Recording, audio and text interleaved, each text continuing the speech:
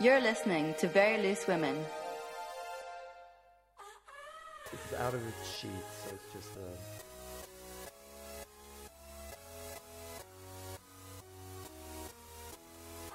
I came here tonight to get you out of my mind. I'm gonna take what I find. Oh, oh, yeah. So open the box. Don't need no key. I'm unlocked. And I won't tell you. Good evening. Welcome to Very Loose Women on Resonance 104.4 FM. You were listening to Club Integral. If you have just tuned in, we've also just been playing Christina Aguilera, Your Body. We're going to be with you for the next half an hour. I'm Catherine Johnston, and I'm one of your co-presenters, joined by... Leo, hi, good evening. Great, thank you. Today, we have a special guest in the studio. We're really delighted to welcome Tristram Adams. Tristram, hi, thanks for coming in. Yeah, thanks. So Tristram is a theorist and writer, studying a PhD at Goldsmiths College at the University of London. Why Tristram's here today is because we've read his book, The Psychopath Factory, How Capitalism Organises Empathy. We found it really fascinating and just really wanted to get you on, Tristram, to hear more about this. But coming up, does anyone have a gripe of the week? So, Tristram, every week before we start the show, we always say whether we have a particular gripe. Or it could be a mini celebration. I've got a mini celebration, and I'm going to steal this one because I'm sure that both of your mini celebrations are the same, which is the weather at the moment is so sunny. I was walking around. I'm not wearing my huge coat at the moment. I'm wearing my very stylish 80s wool jacket, which I very much enjoy wearing. And so I've just been kind of wandering around. Today I met one of my tutors for my MA outside the British Library, and we just went for a stroll instead of sitting in a room because it's so warm. I'm going to join you in that mini celebration because I feel that my mood and my attitude to my co-workers and my friends has actually lifted quite considerably. So maybe the weather also plays part in being a psychopath or not. Have you considered that in your thesis? That might be a difficult thesis to pitch, but spring is tangibly close, so that's good. Makes me happier at least. Any gripes? Probably just the overuse of the term "so-called" constantly. Yeah, that's a good trigger, gripe. If I hear that one more time, trigger. How do you feel about precipitate? That's okay. That's okay. Good to know. So far. So we're here to talk about so-called psychopathy. I'm sorry. So firstly, I think this is probably going to be the number one question that we have to address before we get into anything else. Tristram, what is a psychopath, and how does your understanding of this term differ to maybe what people think a psychopath is and does? Okay, so my understanding differs in lots of different ways. I've probably got an unusual definition of psychopathy.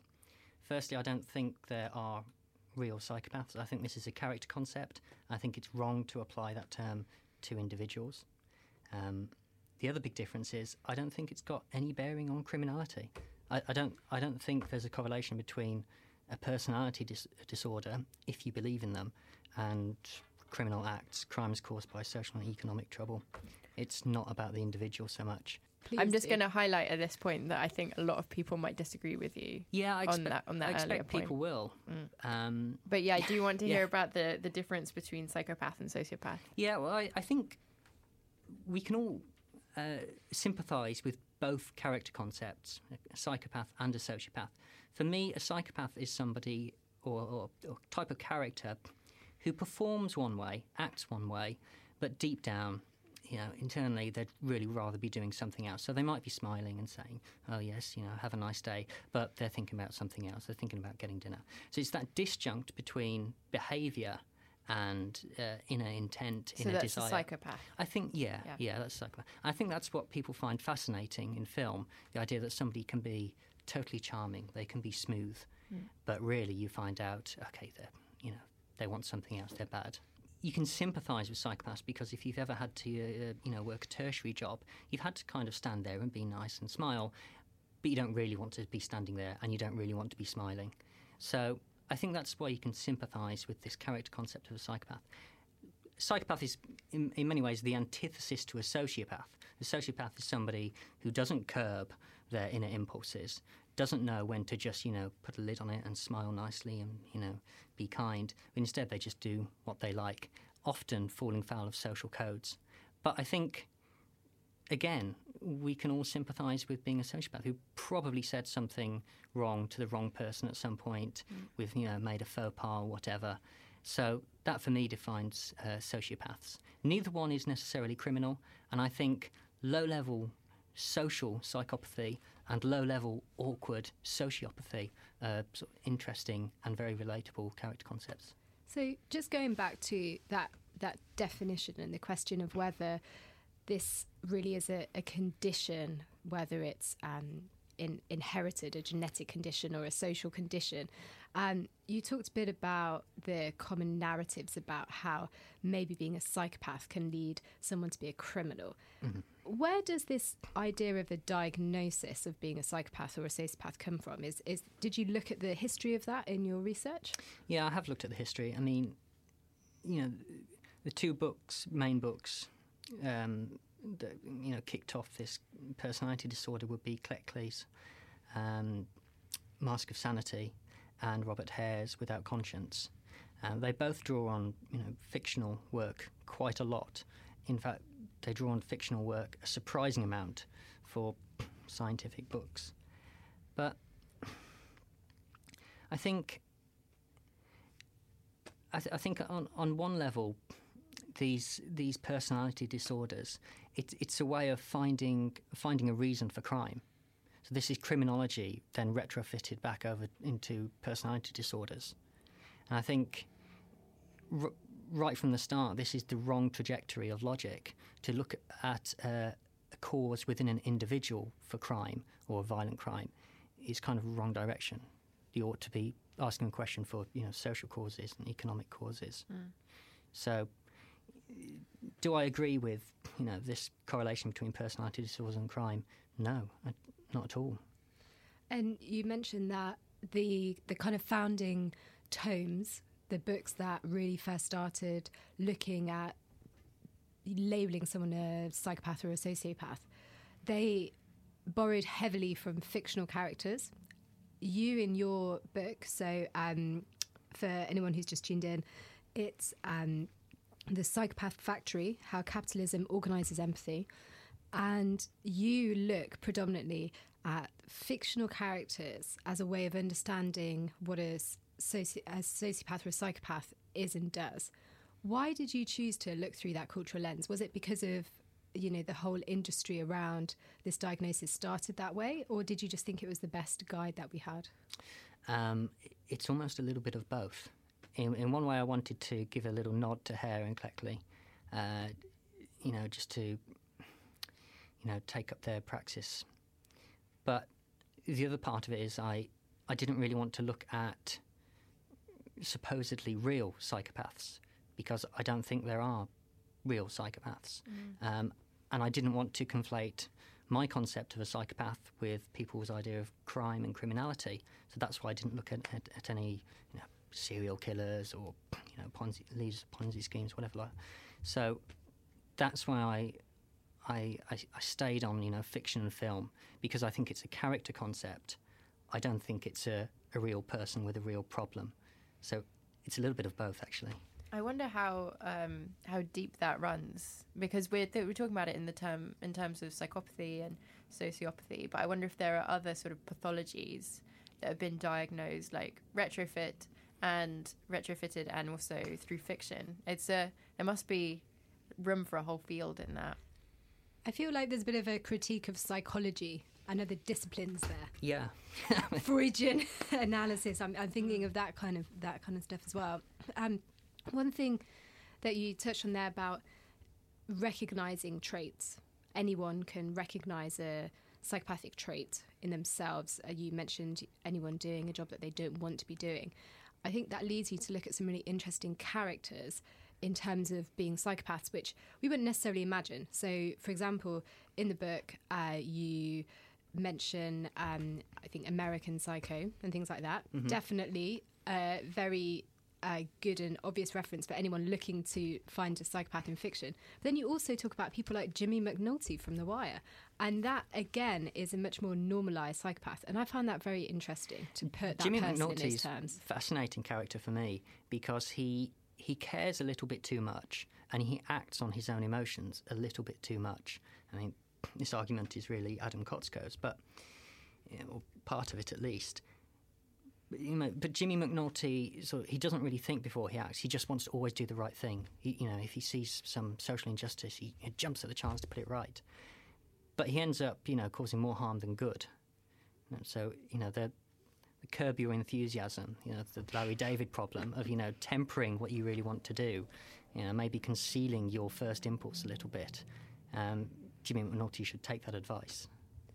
Is that why we find things like Curb Your Enthusiasm and Peep Show so funny? Because actually they're a bit desperately sad that we have to behave that way. I think we find cringe comedy funny, for multiple reasons, on multiple levels. But I think, probably the main one for me is that it reaffirms why you bite your lip and why you curb your own enthusiasm in public. Because if you don't, then you run into that awful, awkward, cringy situation that, David Brent or Larry David would run into. So it kind of reaffirms why we act and perform a certain way most of the time. Because if we are perfectly honest, like Alan Partridge or somebody like that. But no, if you do that, then you run into trouble and you don't get anywhere in life. So obviously chip in if I have misconstrued, but the main takeaway that I got from reading The Psychopath Factory is that capitalism, and kind of more specifically than that, the modern workplace, especially services industry, potentially for low-paid workers, frontline workers in particular, really shapes how we empathise with others or how we don't empathise with them. And what I wanted to kind of pitch you is, do you think that the condition of potentially being a psychopath is a modern condition? Or construct. Exactly. And does that also kind of imply that capitalism is inherently bad? So are you saying capitalism is not good in any way? Big question. I've got a few things to fork off there. Unsurprisingly, there are a few things wrong with capitalism. It's not good. And the first part of the question is: are you asking me if psychopathy, as a normalised personality mode, is part and because of capitalism? Is that the question? The modern workplace, you really focus on that in particular. So people having to deliver services, answer the phone, customer relationship management. You talk a lot about the experience of being line managed by someone who pretends to be your friend, and that type of behaviour, pretending that you care in some situations, and also trying not to care in others, so you can get your job done more quickly. Does that mean that this is a modern way of behaviour, a modern type of character? I think it's more prevalent in contemporary life than before. I suppose I say that because I feel that the leverage of productivity now is more social and more empathetic than ever. I think, everybody's boss is their friend. No one uses the term boss anymore. You be on first name terms. And on the one hand, it appears social. It appears that everybody sympathises and empathises with one another and, gets the job done, whatever. But it can't be real empathy, can it? Because at the end of the day, you're only there to, earn a bit of money. Would you be there if you suddenly, won the lottery? No. So, are you really best buddies with, your boss? Do you really empathise with them? I'm not so sure. So the thing that's interesting for me is capitalism's never been more social. It's never been more empathetic. Look at Innocent Smoothie. Look at the current way of selling you things. It's very nice. It's not the hard face of 80s capitalism anymore. But it's the performance of empathy. It's the performance of conviviality, the performance of being in a team. So for me, that's like the psychopath who smiles and says, "Oh my God, I know just how you feel. Totally, me too, me too." because it's a performance and it's disingenuous. Can I pipe up here with Yeah. a Me Too?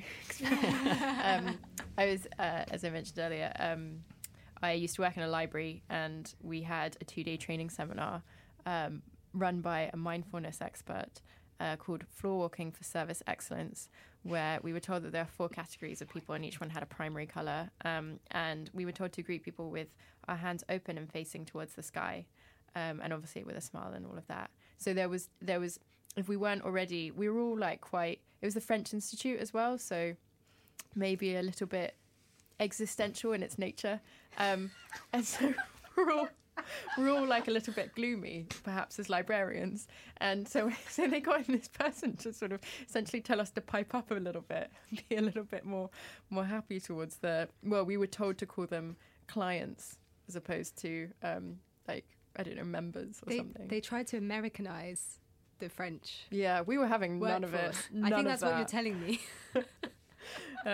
Anyway, but yeah, so you also wrote this 8-page article about women in various TV and film, and their characterization as deviating from the norm, and in terms of that, could be seen as psychopaths. So what's the kind of key thing that you learned from having analysed that? Just the embedded sexism in personality disorders. I mean, there's obviously a political slant to personality disorders. Having many marital relations, promiscuous sex, these are criteria for diagnosing psychopathy. And in and of themselves, what's wrong with them?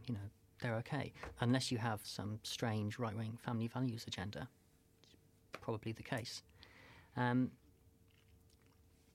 think looking at the different examples of supposed, female psychopaths in film, you need to break down how film works with protagonists and antagonists. In life, when we meet somebody, when we buy a coffee, we don't really know what somebody's like or what they're really thinking when they say "have a nice day," or when somebody turns up for a job interview and tells you they're passionate and enthusiastic about admin or whatever. So you don't know. You just kind of got to take it, or you just accept it's normalised lying.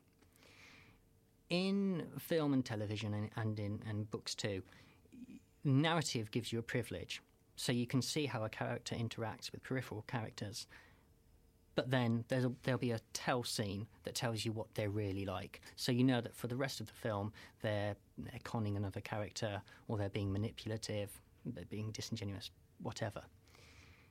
For male psychopaths in film and television, they tend to do something really, really bad to tell the viewer that they're not all they seem. So apart from the obvious mirror scene and the Brechtian fourth wall break, things like that, the tell scenes tend to be quite horrific, like cannibalism or killing something, but things you can't really mistake as being, good acts.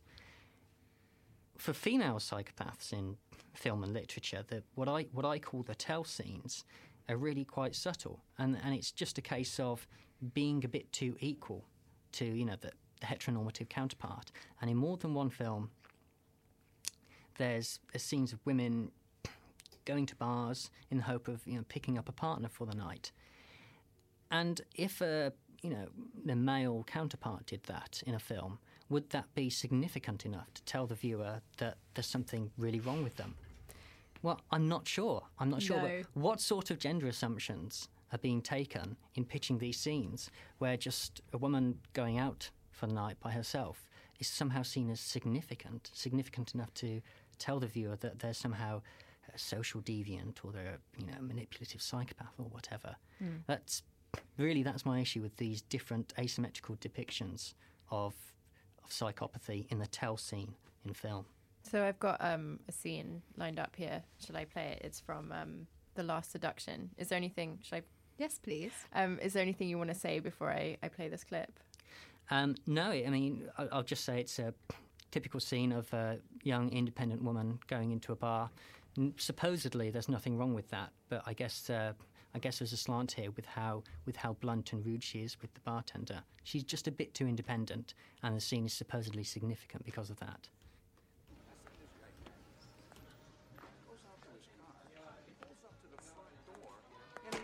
Give me a Manhattan. I said, hey, pal, this ain't no drive-through. You believe some people?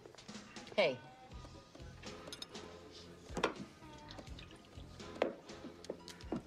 Hey.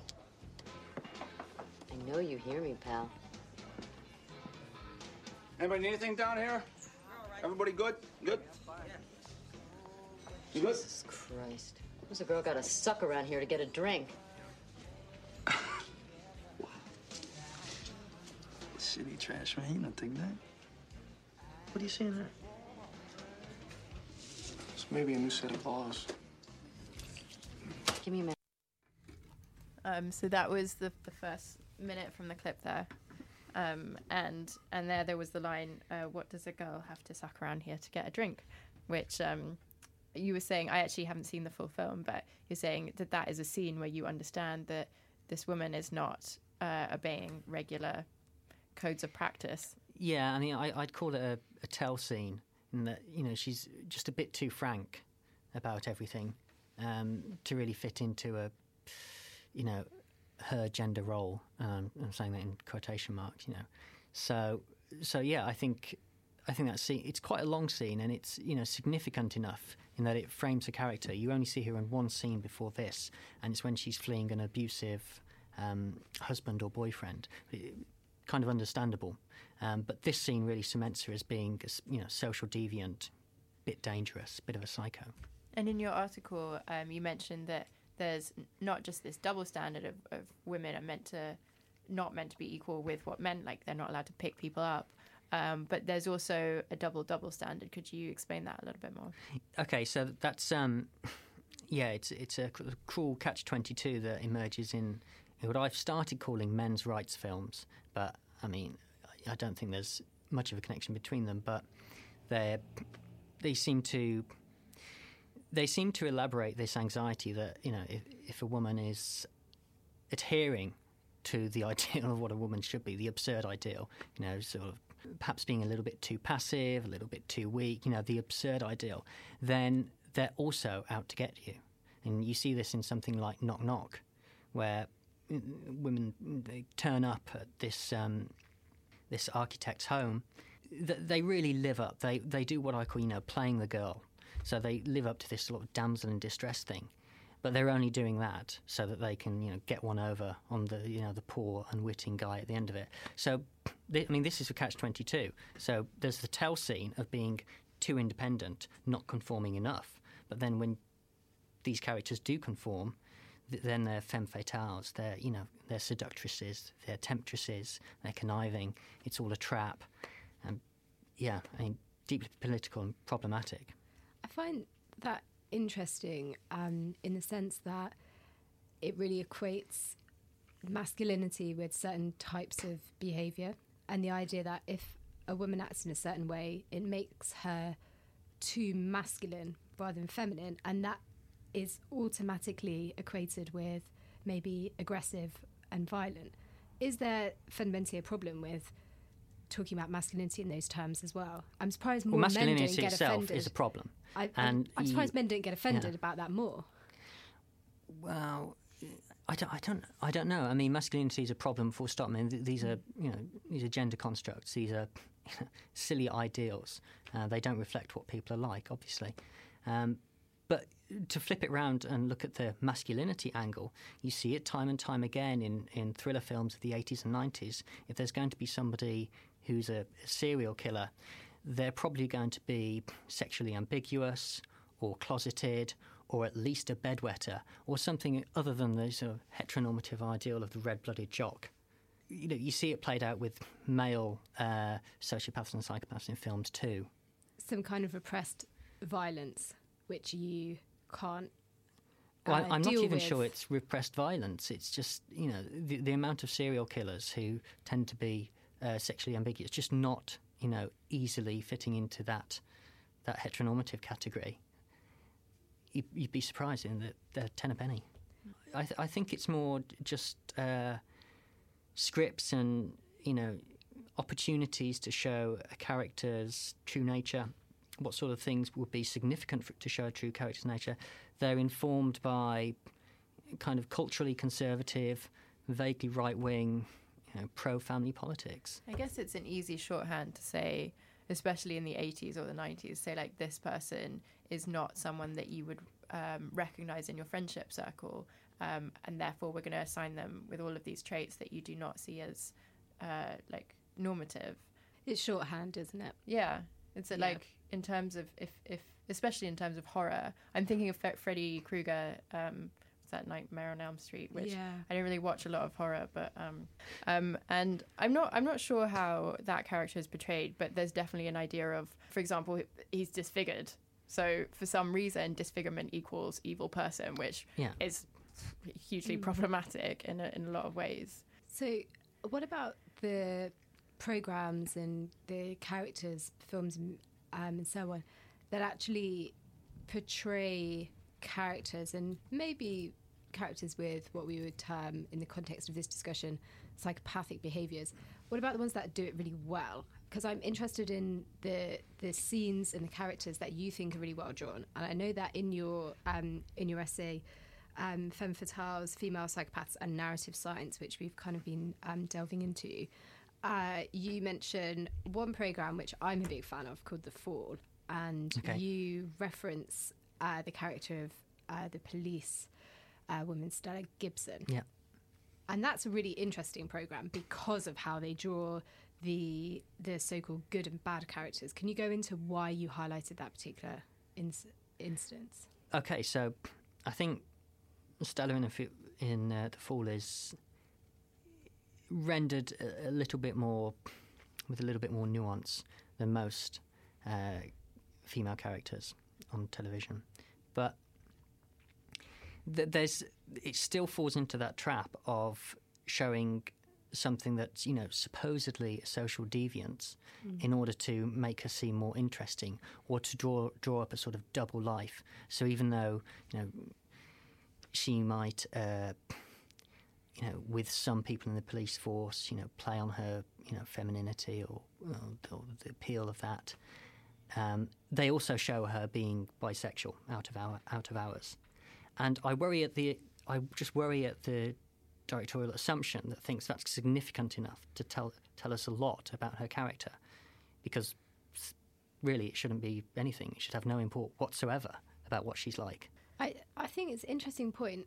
What I find a bit difficult is imagining how you can arrive at a character or a plot that doesn't fall into any of these traps. Is that possible at the moment? I mean, I think if you want to show a, unempathic and supposedly violent psychopathic character, you could just remove the sort of strange politicisation of sexuality or gender expectations. So that opening scene in House of Cards, where Francis or Frank, the irony of that nickname Frank, because he's anything but. In the opening scene, you see him kill a dog. So he's a little bit cold. He's not very screaming. Sure, it's lacking something. I couldn't do that even if I had to. If the dog was suffering, I don't think I could do it. But that, apart from animal politics, and the dog was suffering anyway, I think that's a fair enough way to show that somebody's a psychopathic type fictional character. But I think straying into showing them as having some sort of facial disfigurement, and that makes them a serial killer, or showing them being too independent, and that makes them a psychopath, that's where I have a problem. I think that's all we have time for this evening. For all of this, you want to go on the Repeater Books website. So Tristram's book is The Psychopath Factory, How Capitalism Organizes Empathy. So go and check that out. This is Very Loose Women. We are on Twitter at VLW Radio. You can find our podcast on iTunes, Stitcher, Acast, and all of the rest of it. Very Loose Women. Just type it in.